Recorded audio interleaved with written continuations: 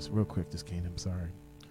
Have thine own way, Lord. Have thine own way. Thou art the potter, I am the clay. Mold me and make me after thy will, while I am waiting, yielded and still.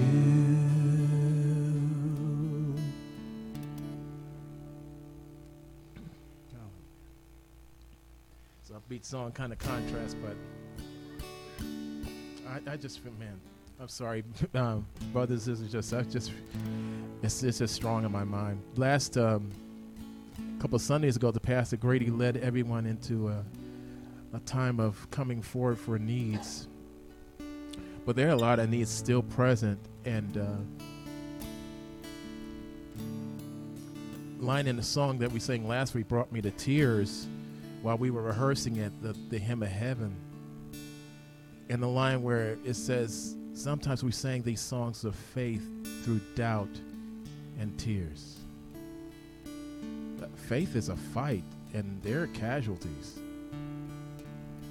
And I just want to say, if anyone has a need, we don't have to have an altar call, but if you have a need, maybe now's the time for you just to bring it to the Lord. We'll go to the second song. Just pray.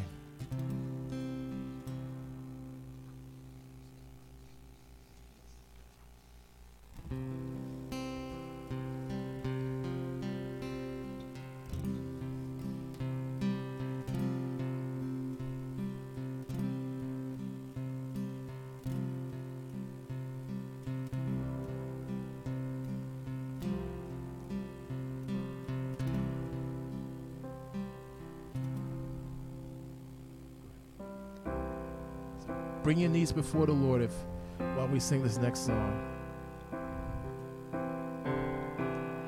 Pass me not, O gentle Savior. Hear my humble cry, while on others thou art calling. Do not pass me by. Let me at the throne of mercy find a sweet relief.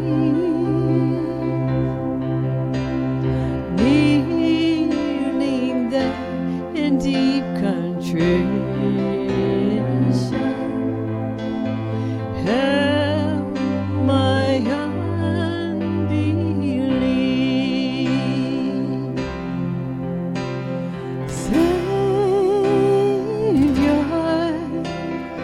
Savior, hear my humble cry, while on others thou art calling. Do not pass me by.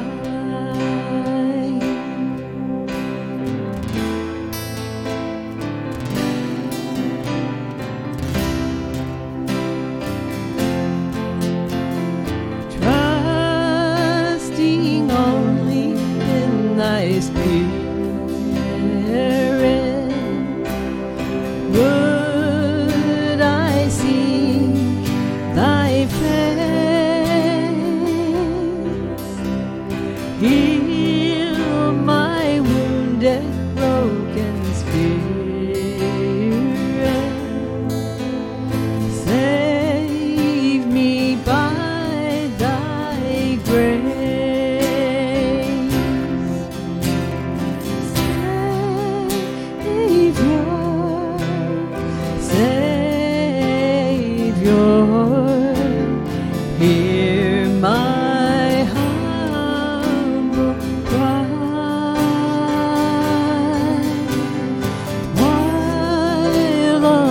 others thou art calling.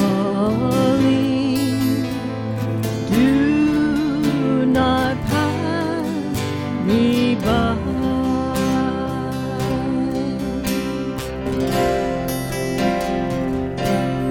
May my cry come before you, Lord.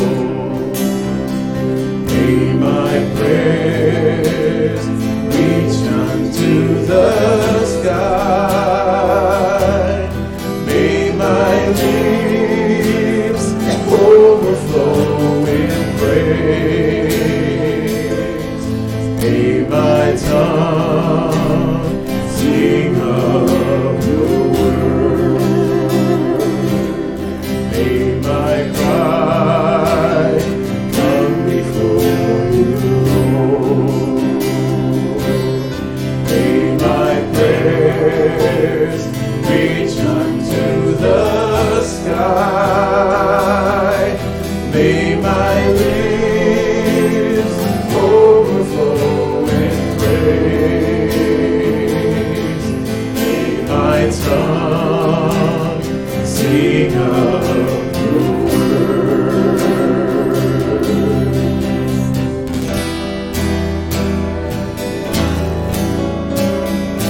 Thou dost breathe of all my comfort, more than life to me. Who have I on earth beside thee? Who in heaven but thee?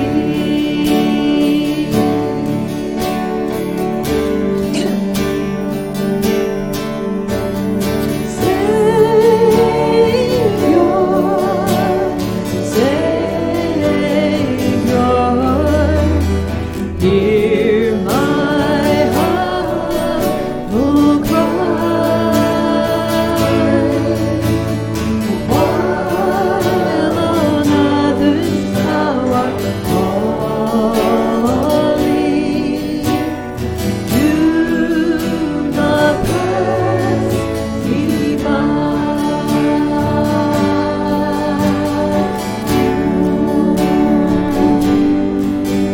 My cry come before May my cry come before you. my cry come before May my cry come before you. my cry come before May my cry come before my cry come before you,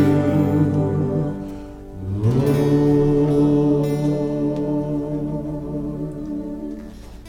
So Lord, anyone has some that couldn't come today because of health issues,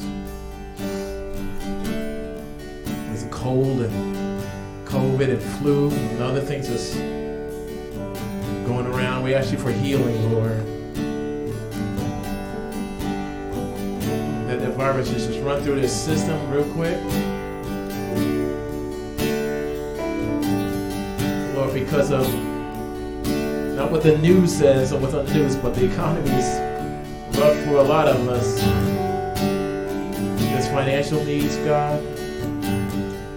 We ask you to supply all our needs, oh God. Just give us this day our daily bread. We have unsaved loved ones that we've been praying for.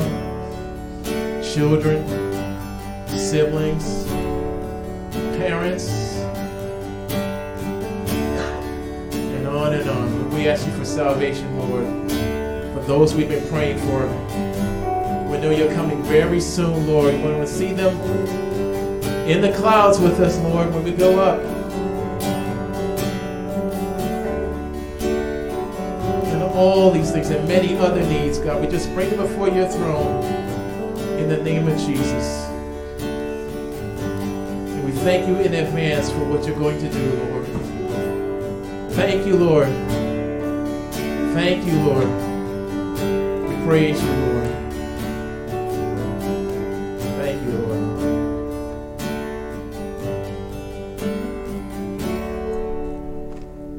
First song. Hallelujah. Glorious day.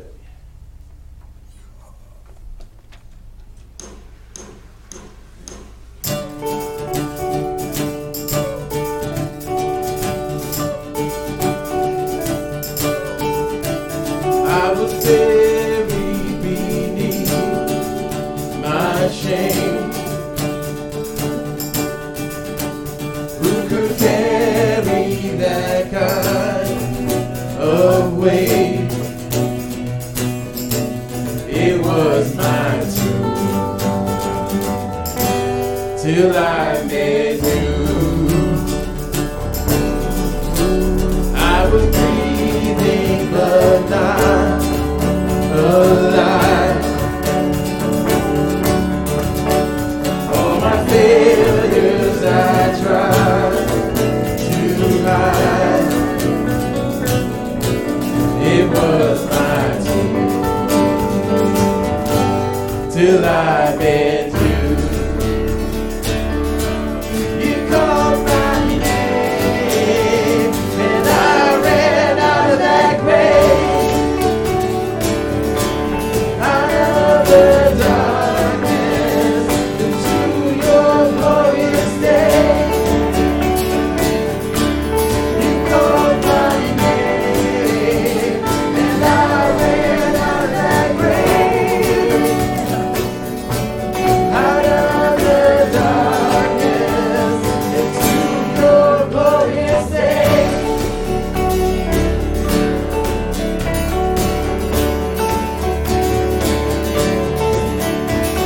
Your mercy has saved my soul. Now your freedom is all that I know. The old made new. Jesus, when I met you, you called my name and I ran out of that grave. Out of the darkness into your glorious day. You called my name and I ran out of that grave. Out of the darkness into your glorious day.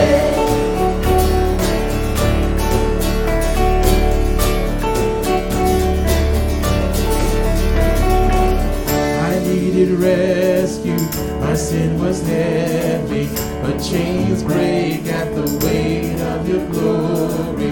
I needed shelter, I was an orphan, now you call me a citizen of heaven. When I was broken, you were my healing, now your love is the air that I'm breathing. I have the future, my eyes are open, 'cause when you call my name, and I ran out of that grave, out of the darkness into your glorious day.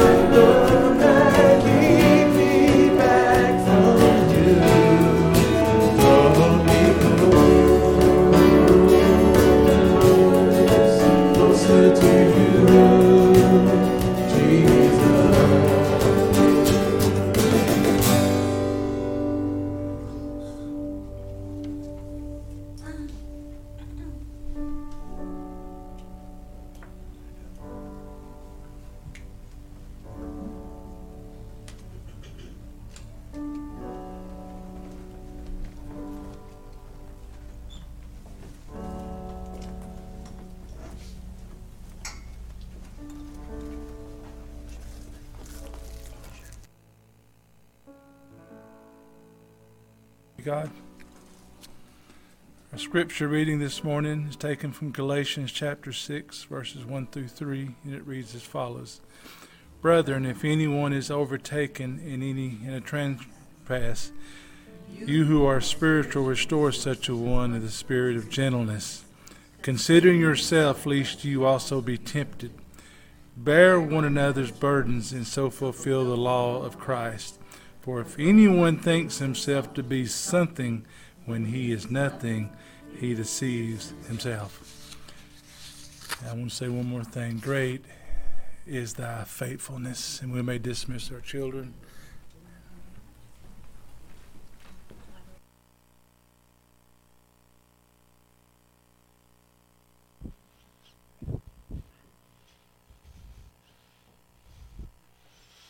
Good morning.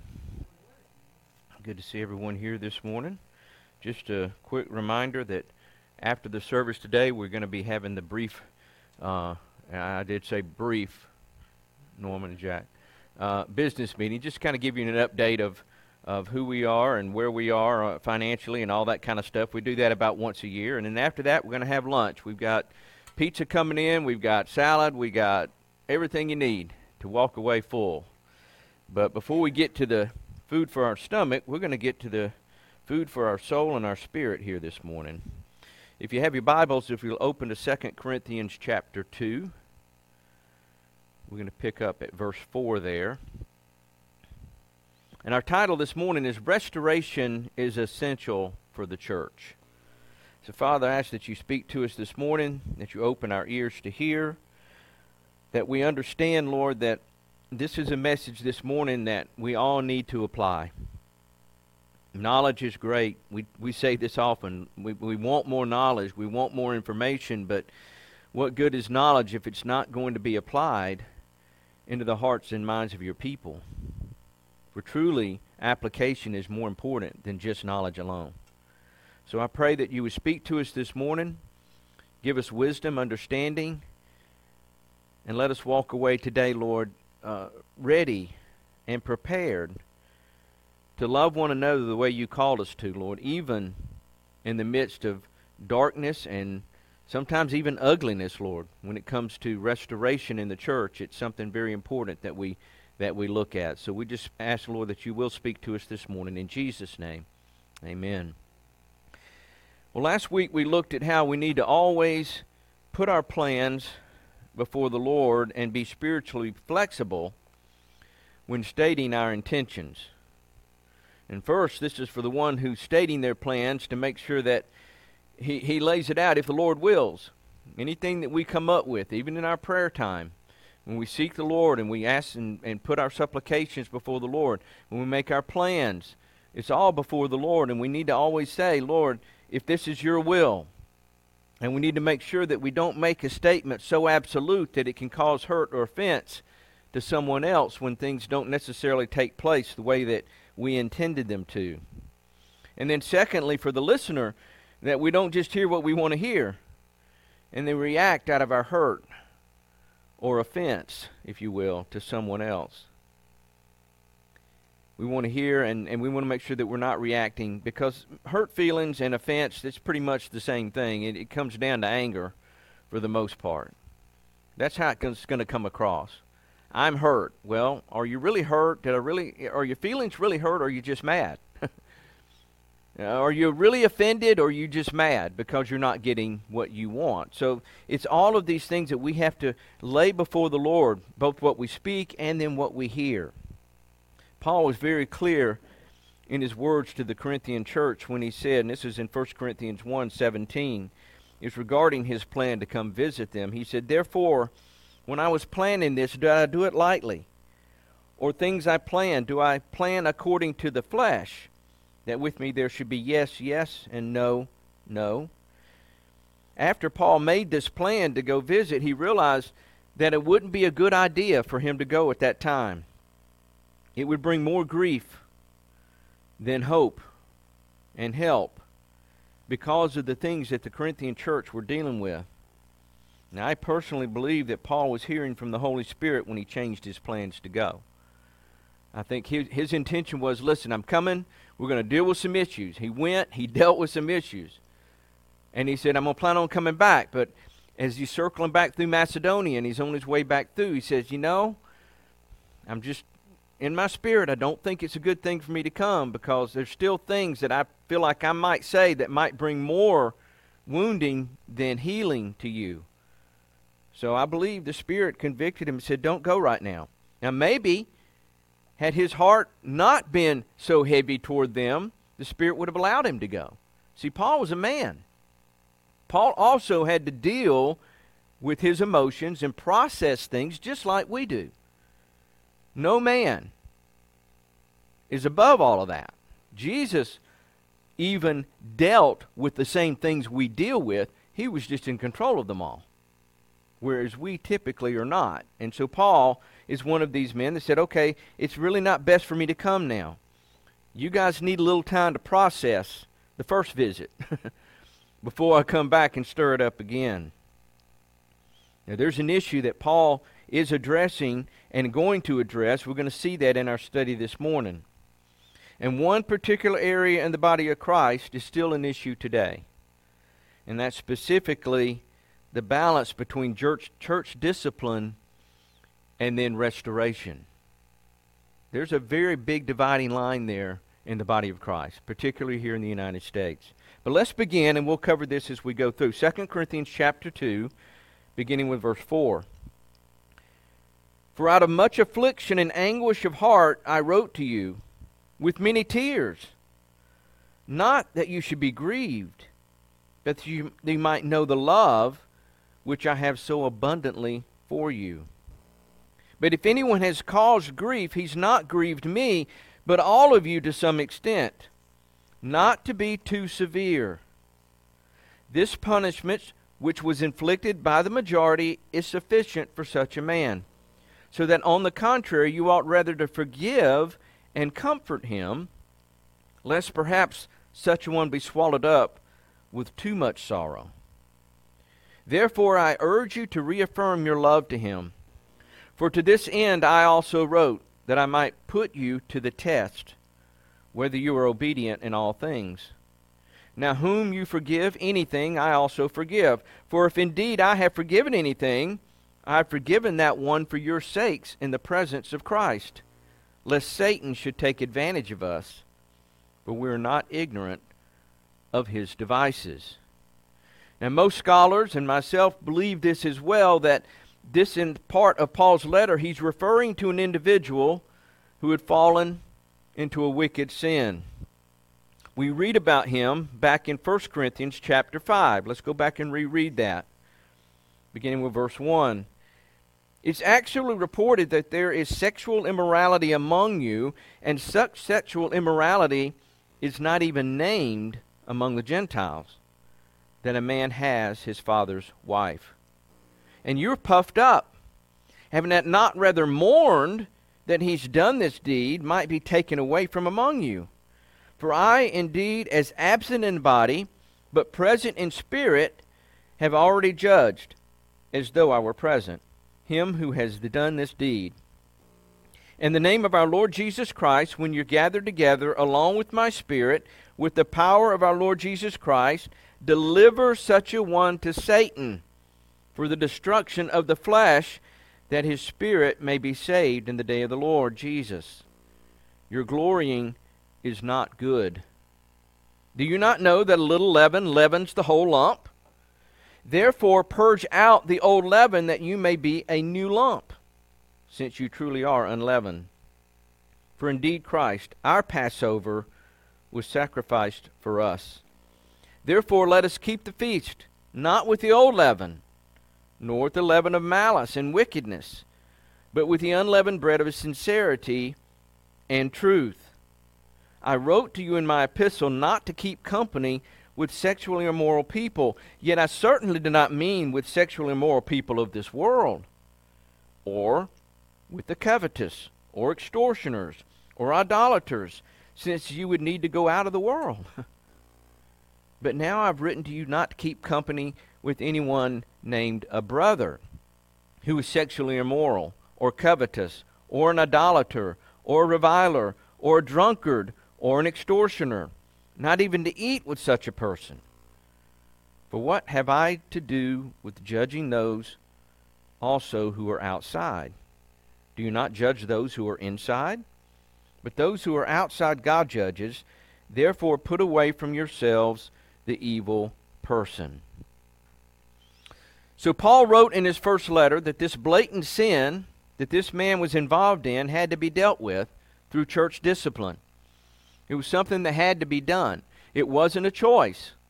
See, this is a problem that we have today in the church. We have so many different views and attitudes toward things. We've got the all love movement. They take the attribute of God's love, and it's all about love, so you can pretty much do whatever you want to because God loves you, and He's going to save you no matter what.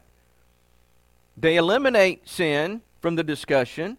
They eliminate repentance from the discussion, because really, God doesn't need all of that. He loves you so much that He's just going to embrace you along with your sin. No, God embraces you where you are, but He does not embrace your sin. He meets you where you are to bring you away from where you are into His presence. So there's no room for both. You can't have your cake and eat it too. But that is a positive message. I say positive from the ones that are saying it, that, listen, God just loves everybody. We're all brothers and sisters. That's another lie too, by the way. We're not all brothers and sisters. We're all creation of God. But we're not all brothers and sisters. What makes us a brother or sister? It's a relationship with Jesus Christ, who brings us into the Father, into relationship, and we're adopted in. Without Jesus, I'm sorry, we're not related. Well, you can say, well, we all came back from Adam originally. Yeah. But we are not the old person anymore. We've been born again. And when you're born again, you're born into the family of God. So therefore, you are born, it is exclusive. I'm sorry, Christianity is exclusive. Nobody wants to talk about that. They won't, oh no, that's today's society. You can't talk about excluding anybody from anything. So what are you going to give them? A participation medal for being a family of God? No. No, you have to know Jesus. That is the only way. He said Himself, I am the way, the truth, and the life. No one comes to the Father except through me. That's Jesus' words. If you don't believe that, then you're already off base in a relationship because you don't have one. You're calling Him a liar. Jesus spoke it. He meant it when He said it. So we have to come to this understanding that we are all part of the body of Christ through Jesus, but then we have to then take the Word of God and apply it in the church, and we cannot say it's okay for this to go on. And that's what the Corinthian church was doing. This man was sleeping with his father's wife. And Paul said, not only did you not do anything about it, you're glorying in the freedom. See, here's another aspect of the United States church. We're free. We have the freedom. We can do whatever we want. We're free to this and we're free to do that. Listen, Paul said all things are possible, but not all things are acceptable, or should I be doing all these things? We have freedoms, but we also have the fact that we're in relationship with Jesus, that we surrender our freedoms to Him, not to feed our flesh any longer, but to feed our spirit. We're to feed our spirit on the Word of God. And when we do that, we begin to see everyone, I say everyone, sociopaths may have something missing in their brain, I don't know, but most everybody has the ability to know right from wrong. It's just in us. But then beyond that, it's not my right and you're wrong. There has to be an absolute somewhere. God is the absolute. Jesus and His Word is the absolute. If we don't take that into our hearts and into our minds and chew on that, then we're going to be able to say, well, that's your absolute, but it's not mine. And that's what's going on in our culture today. My truth versus your truth. Don't put your truth on me because I don't agree with that truth.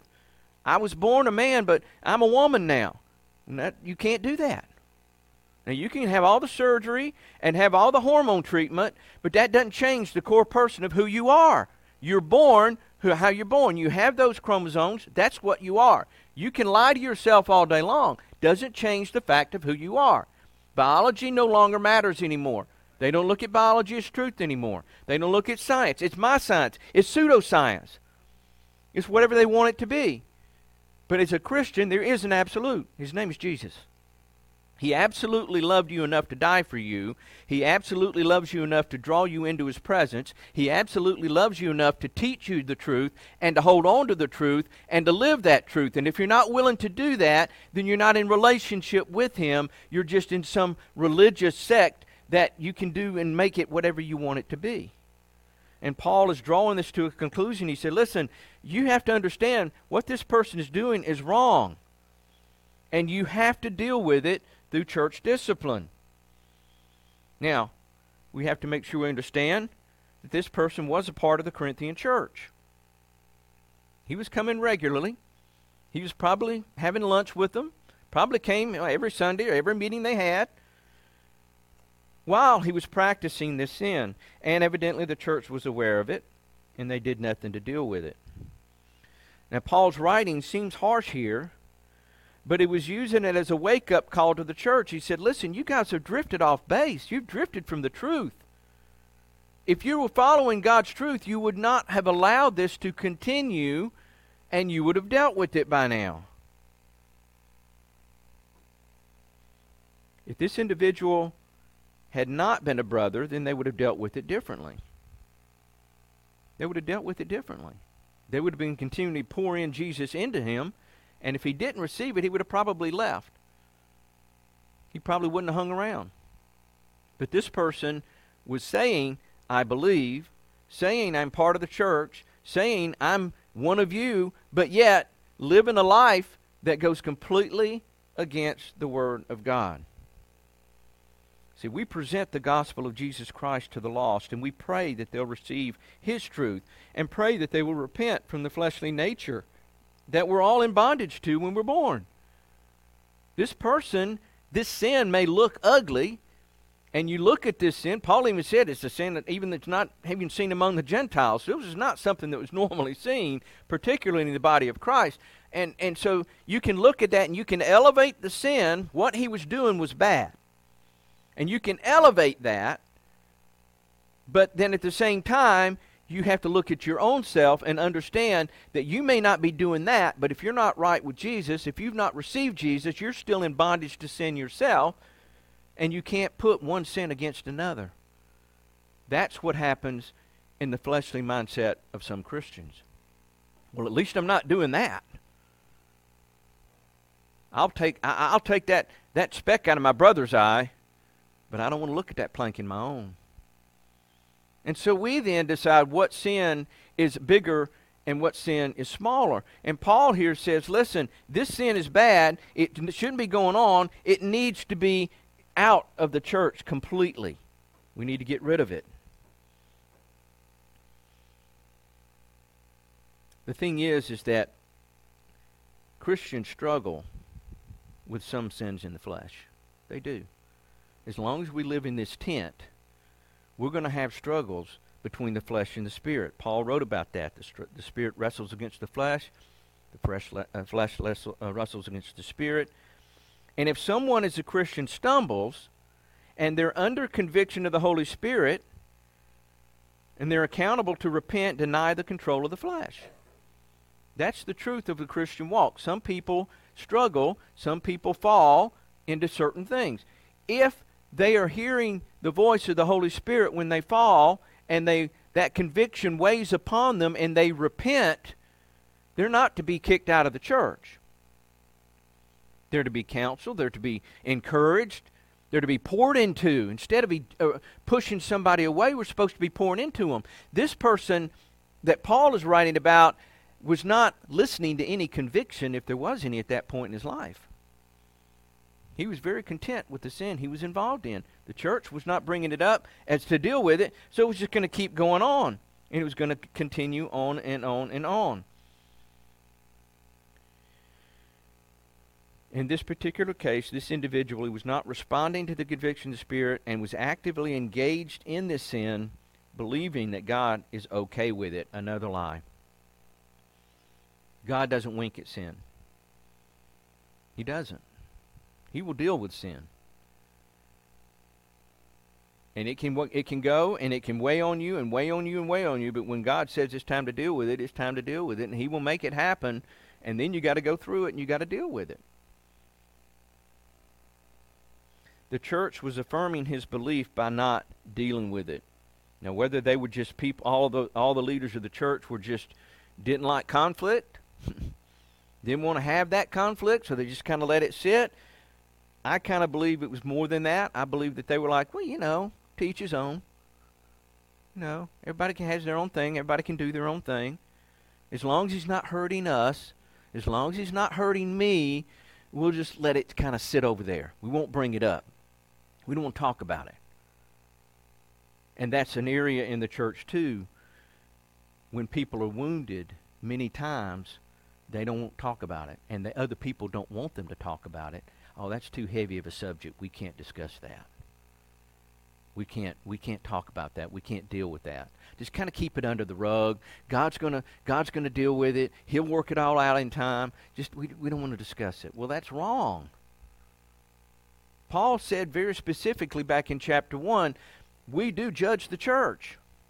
As believers, we judge by the Word of God, not by ourselves, not by our minds, not by what we think, but by what the Word of God says. It's okay to do that. And if a Christian that you're talking to is in a sin and you say, you know, this doesn't line up with God's Word, oh, don't judge me. Well, I'm not. I'm not the one that brings judgment. I'm pointing out what God's Word says. You say you believe God and you believe His Word, but you're not in alignment with it. That's a responsibility of the church to deal with. In love, gently, at least at first. But when it comes down to it, if there's no repentance, it needs to be dealt with. And that's where church discipline comes into play. And today in some church circles, it's happening the same way. The sexual cultural lies have come in the front door, and rather than adhering to God's Word and standing against the culture, they welcome these lies and call it love and acceptance for all. And you can see it. They put the little flags out on the lawns. Everybody's loved. Everybody's welcome. Everybody's accepted. Well, in Christ, everyone is welcome to hear the truth. Everyone is welcome to understand who Jesus is. But not many or not all will. Because they don't want to give up what they want. Their lifestyle. Their lie. They don't want to give that up. God's truth does not change. And some churches have allowed homosexual and lesbian pastors in the pulpit, accepting that God is okay with it. And these churches today are the ones that Paul would be addressing in this letter right here and right now. Saying, no, this is not right. You need to stand on God's Word in these situations. You need to bring truth into this situation. And it's not just an individual. When you're allowing these individuals to preach and teach the body of Christ in a lifestyle that's completely opposite of what Jesus says and the Word of God teaches, there's a problem here. But the United States church has weakened. And the reason it's weakened is because the people have gotten so many distractions. And these distractions have led them to fulfill their own fantasies, their own desires. You know, the Word says the love of money is the root of all evil. Money itself is just money. It's not evil. It's what you do with it. But if you have it, and you have a lot of it, there are many temptations that are no longer distant for you anymore. Oh, I can go buy cocaine anytime I want and still have plenty of money. Oh, I can go fulfill whatever desire I have. I've got the money to do it. And so the mind then starts thinking about all the things the flesh wants to do, and you have the money to back it up. Therefore, the temptations are stronger. And then again, what I was saying about the fact that we're distracted, you've got every television ad is promoting something that you probably don't need or want, or it's not even biblical in some cases. But, oh, you want this because you deserve it. Look how hard you've worked. You deserve to drive a Lexus or Mercedes. You deserve to have this or have that. And so it's fed. And the more it's fed, and the more we have access to get to it, then the mind's going to draw us in. And this is where Paul is saying, listen, we have a discipline.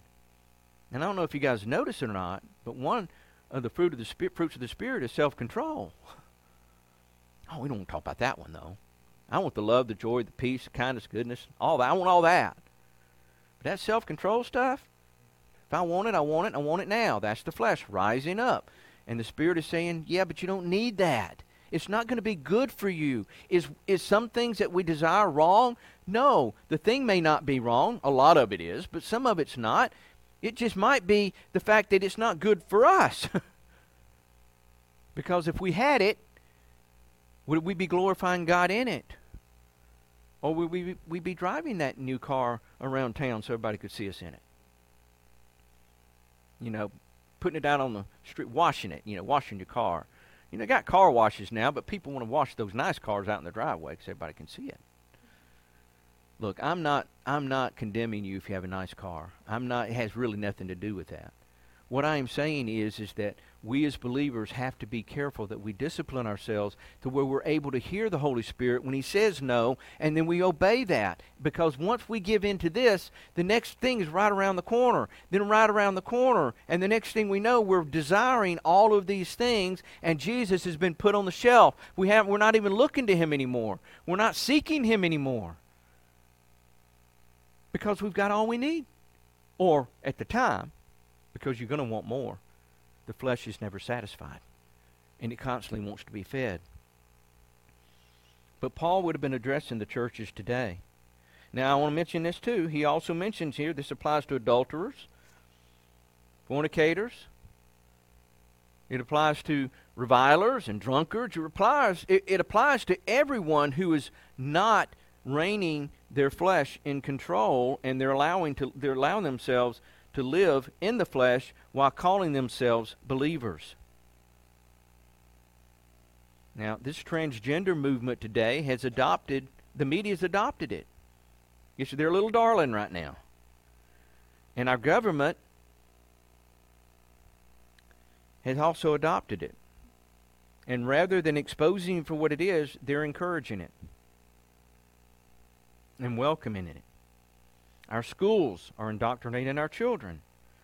And we're being told that we have to conform or we're labeled haters and the offenders of society because we're not allowing people to be who they are.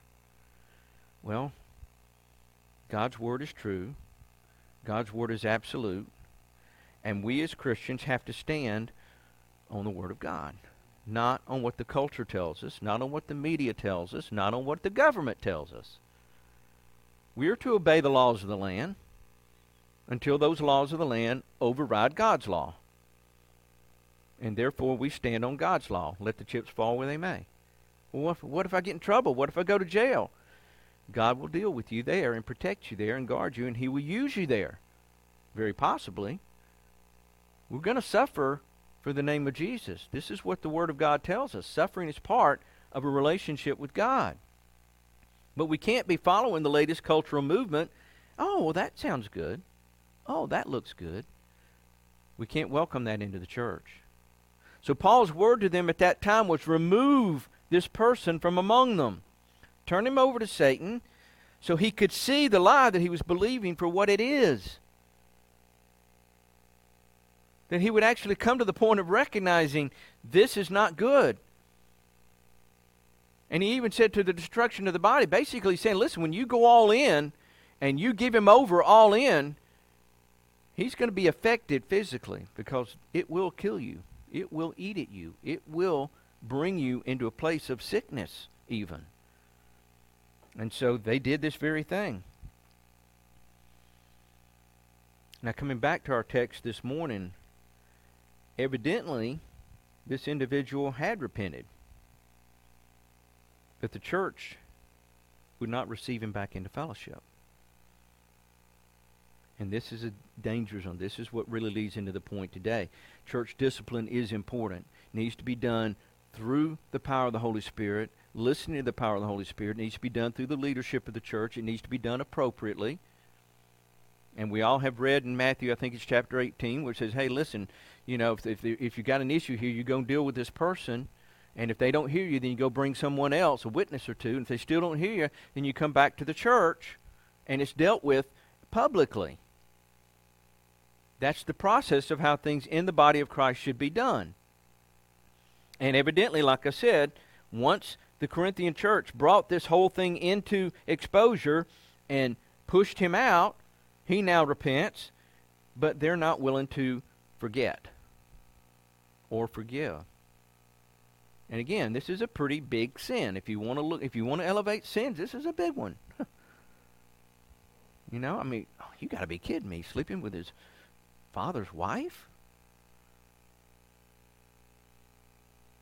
But we elevate sin today as well. We elevate certain sins over other ones. And by doing so, it's harder for us then to forgive some sins than it is others.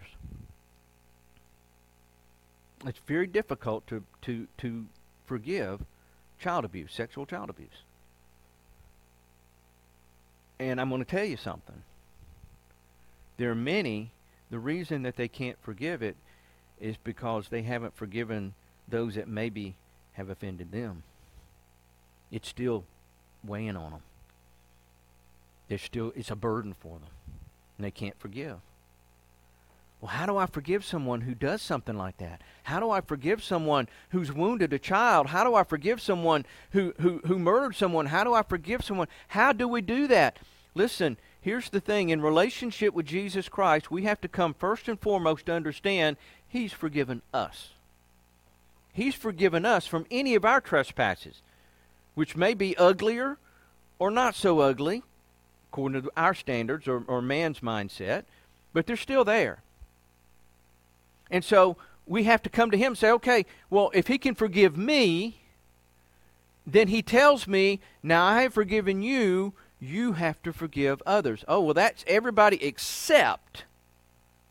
And I'll let you guys plug in the line there and whoever that might be or whenever that might be or whatever that might be. Can't forgive that. Oh, you just don't understand. You don't understand what I went through. You don't understand the pain. You don't understand the sorrow. Listen, I may not understand everything that has happened to any individual because some things have happened to me that you wouldn't understand. Some things have happened to you that I wouldn't understand. But I do know this. We have to give it to God. We have to give it over. If we don't do that individually, then what happens when we come together corporately, we have the same problem because corporately, oh no, that person did something that's just so wrong. But they repented. They've turned their heart to the Lord. They no longer have that struggle. They no longer walk in that lifestyle. They're no longer, yeah, but they did. And that is just too big. Can't deal with it. Now I mentioned last Sunday of a pastor that I knew that had this problem. He was abused as a child. And then he had an abuser that was arrested, convicted, served time, found Jesus, repented, and was coming to church.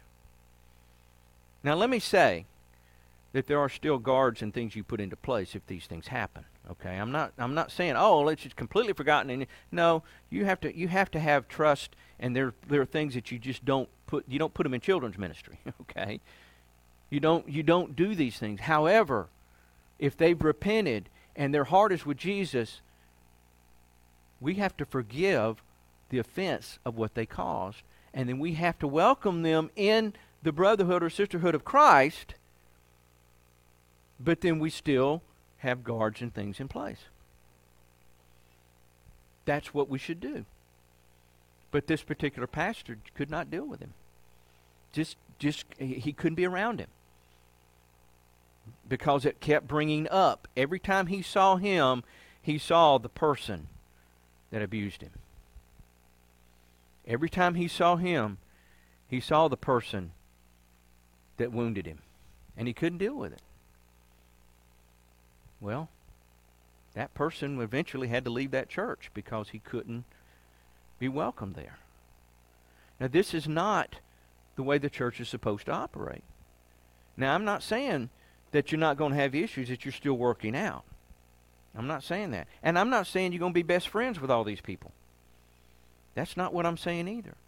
What I'm saying is that we individually first have to come to the place of biblical understanding of forgiveness, and then corporately we come together and we can then submit these things unto the Lord, and we can walk together with people who have had bad stuff in their life.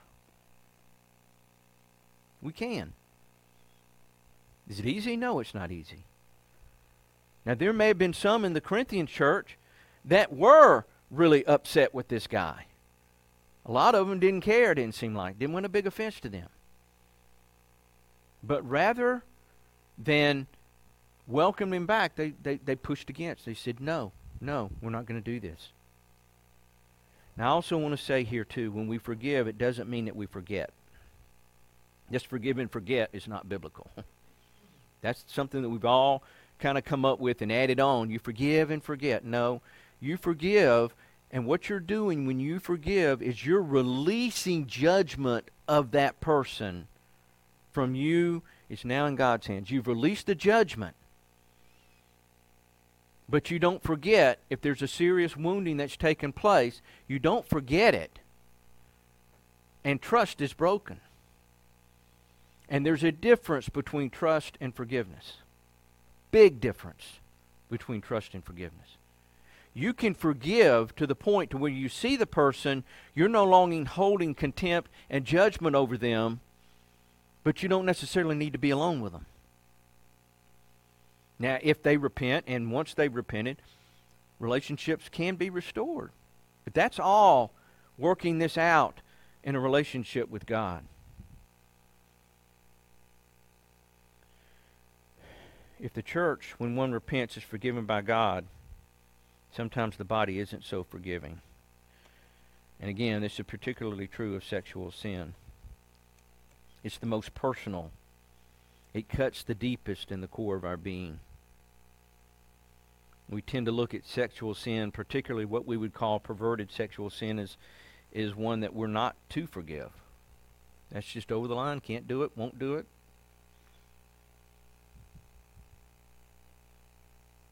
I've heard this statement from people that said they were Christians. God's reserved a special place in hell for anyone who's done, you fill in the blank. Now, I'm not one to say if there's varying degrees of hell. I'm not that educated. That's between God and those who die in their sin and are separated from Him. There is, however, an absolute that is found in Scripture.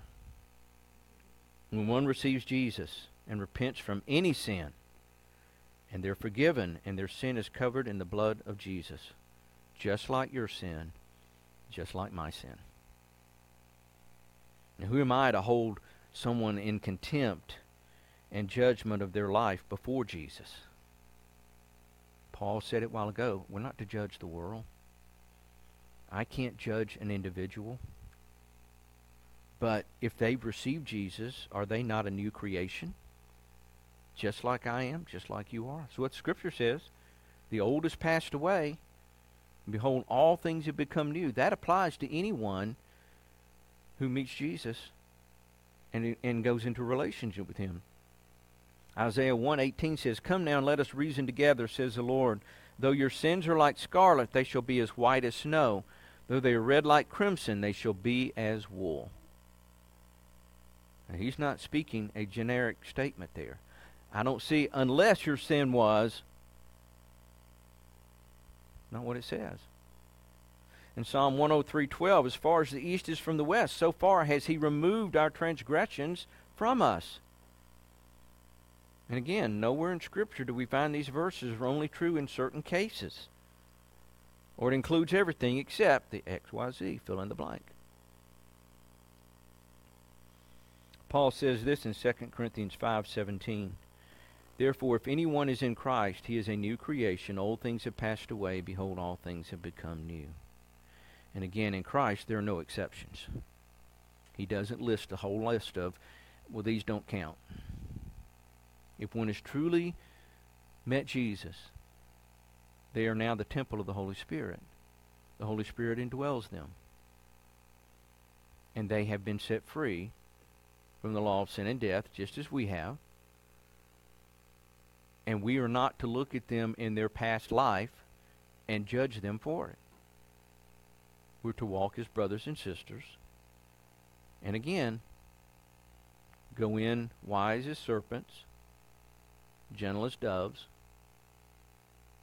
and minister with them. Minister to them. I'm going to be honest with you. If you've wounded someone and you become a believer, the guilt will probably never go away.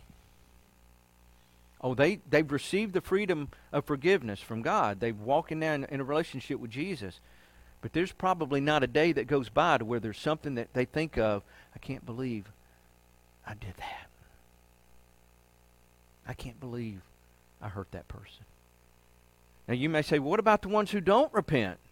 Well, we still forgive them, put them in God's hands, but as I said earlier, trust is broken. I would encourage you not to be in relationship with them. Forgiveness, again, is different than trust. That has to be restored, and that trust can only be truly restored if there's repentance on their part, and if there's a new creation on their part, and they have changed and come into Jesus. Now, once the Corinthian church acknowledged this man's sin and dealt with it, they evidently washed their hands of him.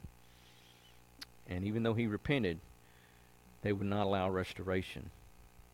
Let's read 6 through 11. Again, this punishment which was inflicted by the majority is sufficient for such a man. In other words, a punishment was needed, and it was sufficient. But on the contrary, now that you've done this, you ought to rather forgive and comfort him, lest perhaps such a one be swallowed up with too much sorrow. Therefore I urge you to reaffirm your love to him.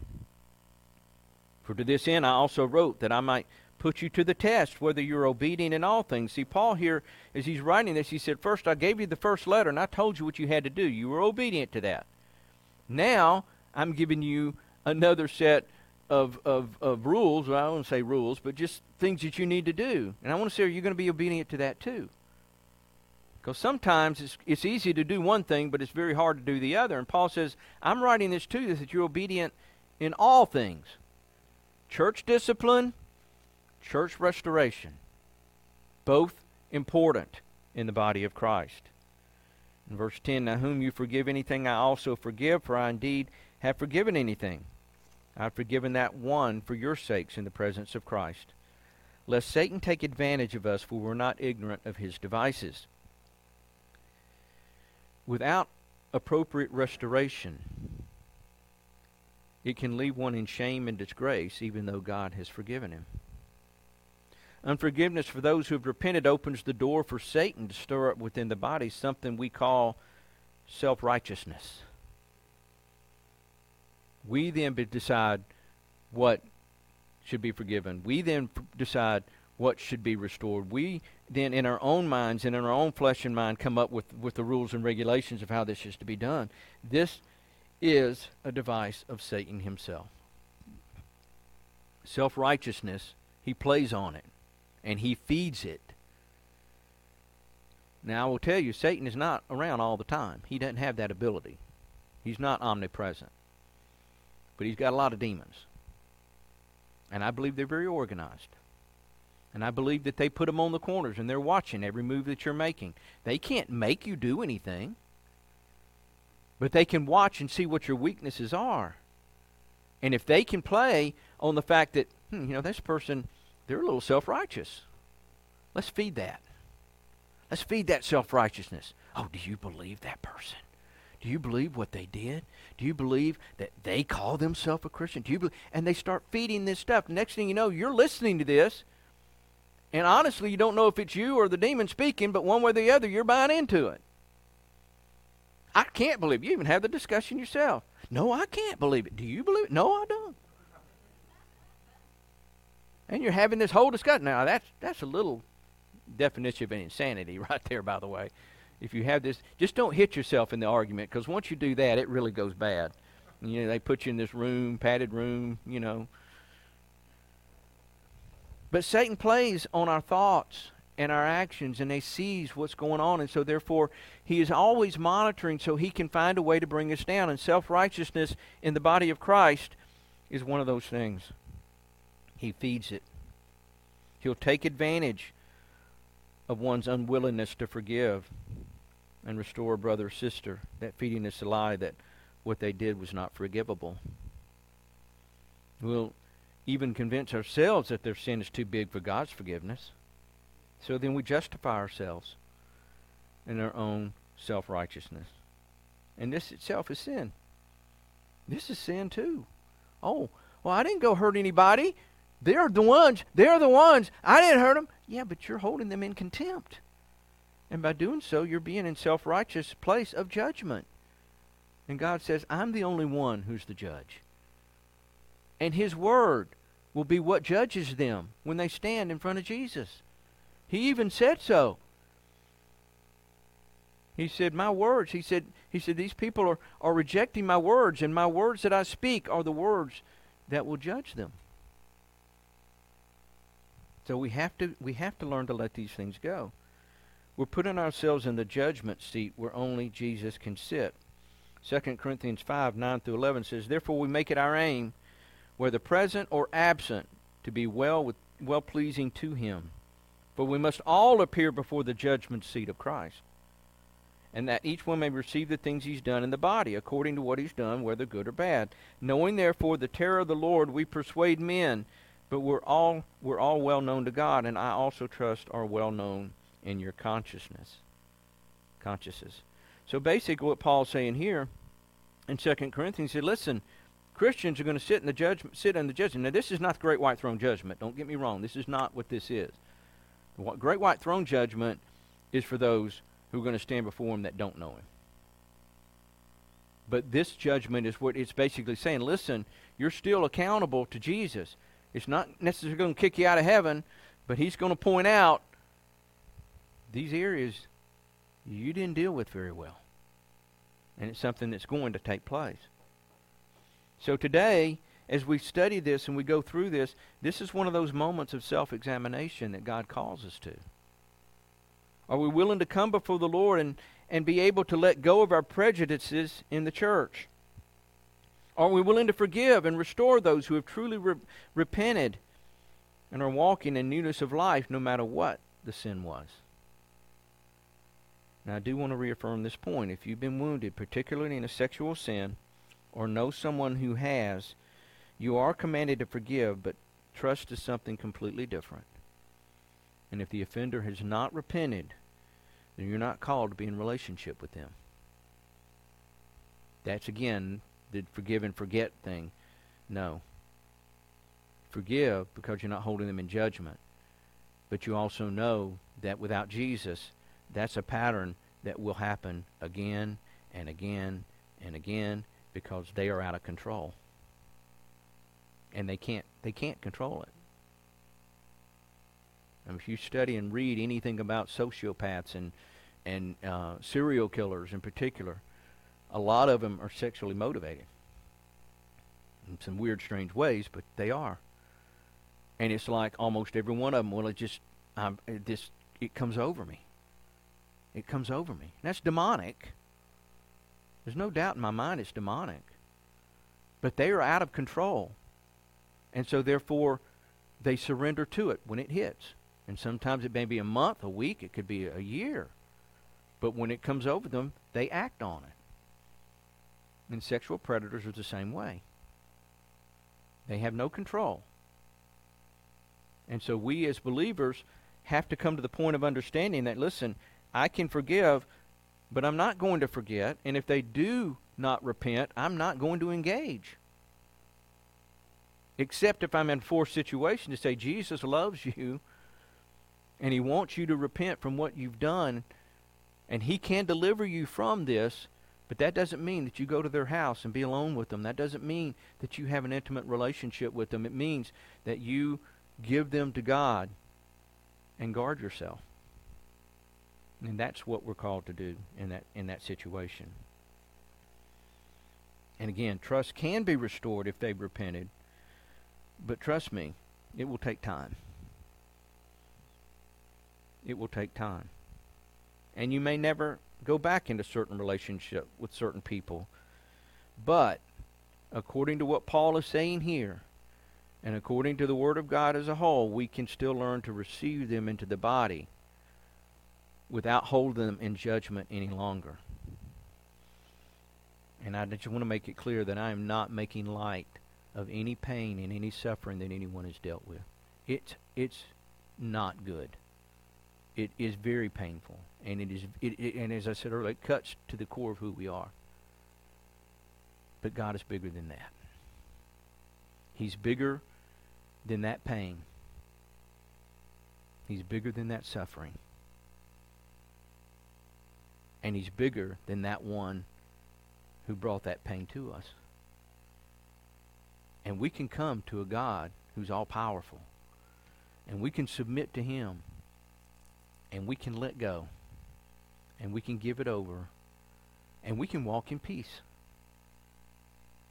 And that's what we're called to. See, there's no peace where there's no forgiveness. There's no peace where there's no forgiveness. There's always going to be an edge. There's always going to be a, when they see somebody or when they do this or do that. But when you've let it go, that starts to fade away. And it's no longer controlling you. Because you've submitted it to God, and now you're in control of the Spirit, and you're no longer walking in the flesh. What I'm saying is the pain is real, but in Christ all things are possible to overcome when we submit to Him.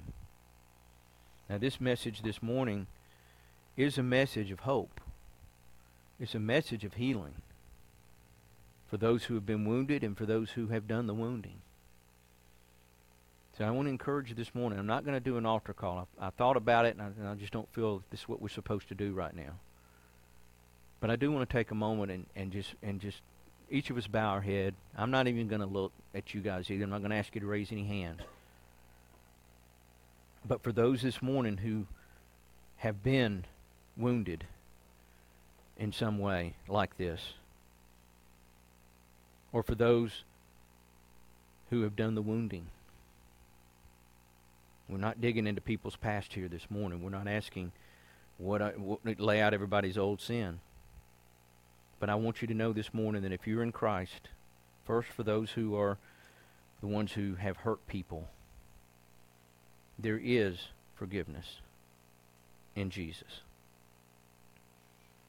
So Father, I come right now and I just lift up, I don't know that anyone's here that may have had this issue in their life to where they had wounded other people in these ugly ways, Lord. And it's not, it is ugly. The sin is ugly. But Lord, if there's anyone here who has, or someone online, first for those maybe who have not dealt with this, have not given it to Jesus, have not repented, I ask, Lord, that you let them know and knock on the door of their heart that you are bigger than that sin and you can deliver them and you can set them free and you can restore them into a relationship with God. No sin is too big. And then for those who have been wounded, the pain is real. The scars are there. But this same God who can forgive the offender can also set you free from the unforgiveness and the self-righteousness sometimes that comes along with it because that was just too big. Can't let that one go. Father, I pray that you would set both of these groups free today who have a heart for that can receive you in full and in every sin, whether they were wounded or every sin where they brought the wounding. You are a bigger God than that. And so I just ask, Lord, that you examine our hearts, those who really are putting it before you this morning, that we say, Lord, examine my heart. Forgive what needs to be, what I've done, and then let me be a new creation in Christ so that I no longer walk in the pattern of whatever it was. And for those who have been wounded, that they are able to forgive those who wounded them so they are set free. They're set free from the judgment seat, and now they can walk in relationship with you. And it brings so much healing that a lot of people need desperately, particularly in the body of Christ right now. May you do the work. May you do the healing. May you penetrate our hearts this morning in those areas that we've kind of locked away. Lord, our hearts are chambers. There are chambers in there that we've hidden a lot of stuff. Some of it we buried and thought we've forgotten, and in some cases consciously we have. But it still needs to be dealt with. May we come to the place we can say, Lord, here's the keys to every locked room of my heart. May you open it. And may the power of your Spirit gently bring me to the place where I'm able to see it, deal with it, and let go of it, so that I'm free to be the person, the man or woman of God you've called me to be. For you, indeed, Lord, are a God of freedom. To set us free from the captives, set us free from the bondage, set us free from the sin, set us free from the law of sin and death. You've done all that for us, Lord. May we now, in our hearts and our spirits, the deep inner parts of our soul and our being, come to the place of understanding that. And then let that transfer into our minds, because our minds are the ones that typically keep us out of relationship with you in the ways you want us to be. But we give it all to you, Lord. We surrender it to you. And I pray that you will bring restoration to those who desperately need it, for those who have repented. I pray you'll bring conviction to those who are not in a place of repentance, that they may come to know you. And Lord, we lift up the lost to you. There are many people that are out there wounding people as we speak.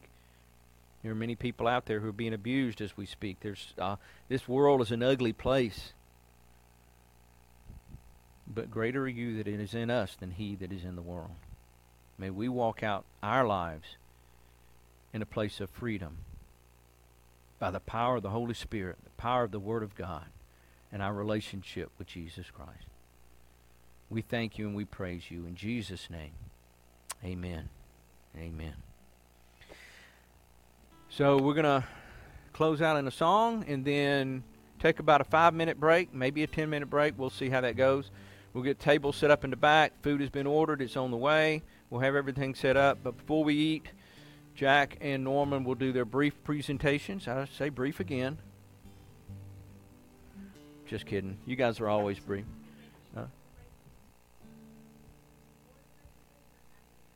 Normally we eat afterwards. So we'll just do the quick meeting, and then we'll keep them hungry. They stay longer if they know they can eat later. Again, he's just going to do a brief presentation on the state of the church, as we call it, our annual state of the address of the union, whatever you want to call it. But it's always good information. So.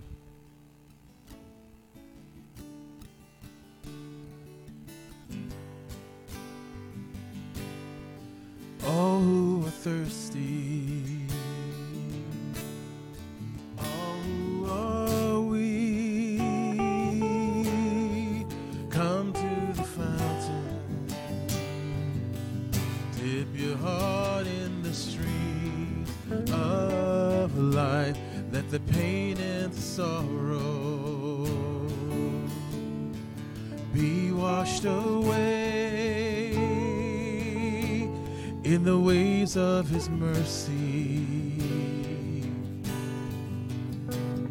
As deep as out to deep, we sing, come, Lord Jesus, come. Come, Lord Jesus, come. Oh, come, Lord Jesus, come. Oh, come, Lord Jesus, come. All who are thirsty, all who are weak, come to the fountain, dip your heart in the streams of life, let the pain and the sorrow be washed away in the waves of his mercy. As deep cries out too deep, as deep cries out, too deep. We sing, come, Lord Jesus, come. Come, Lord Jesus, come.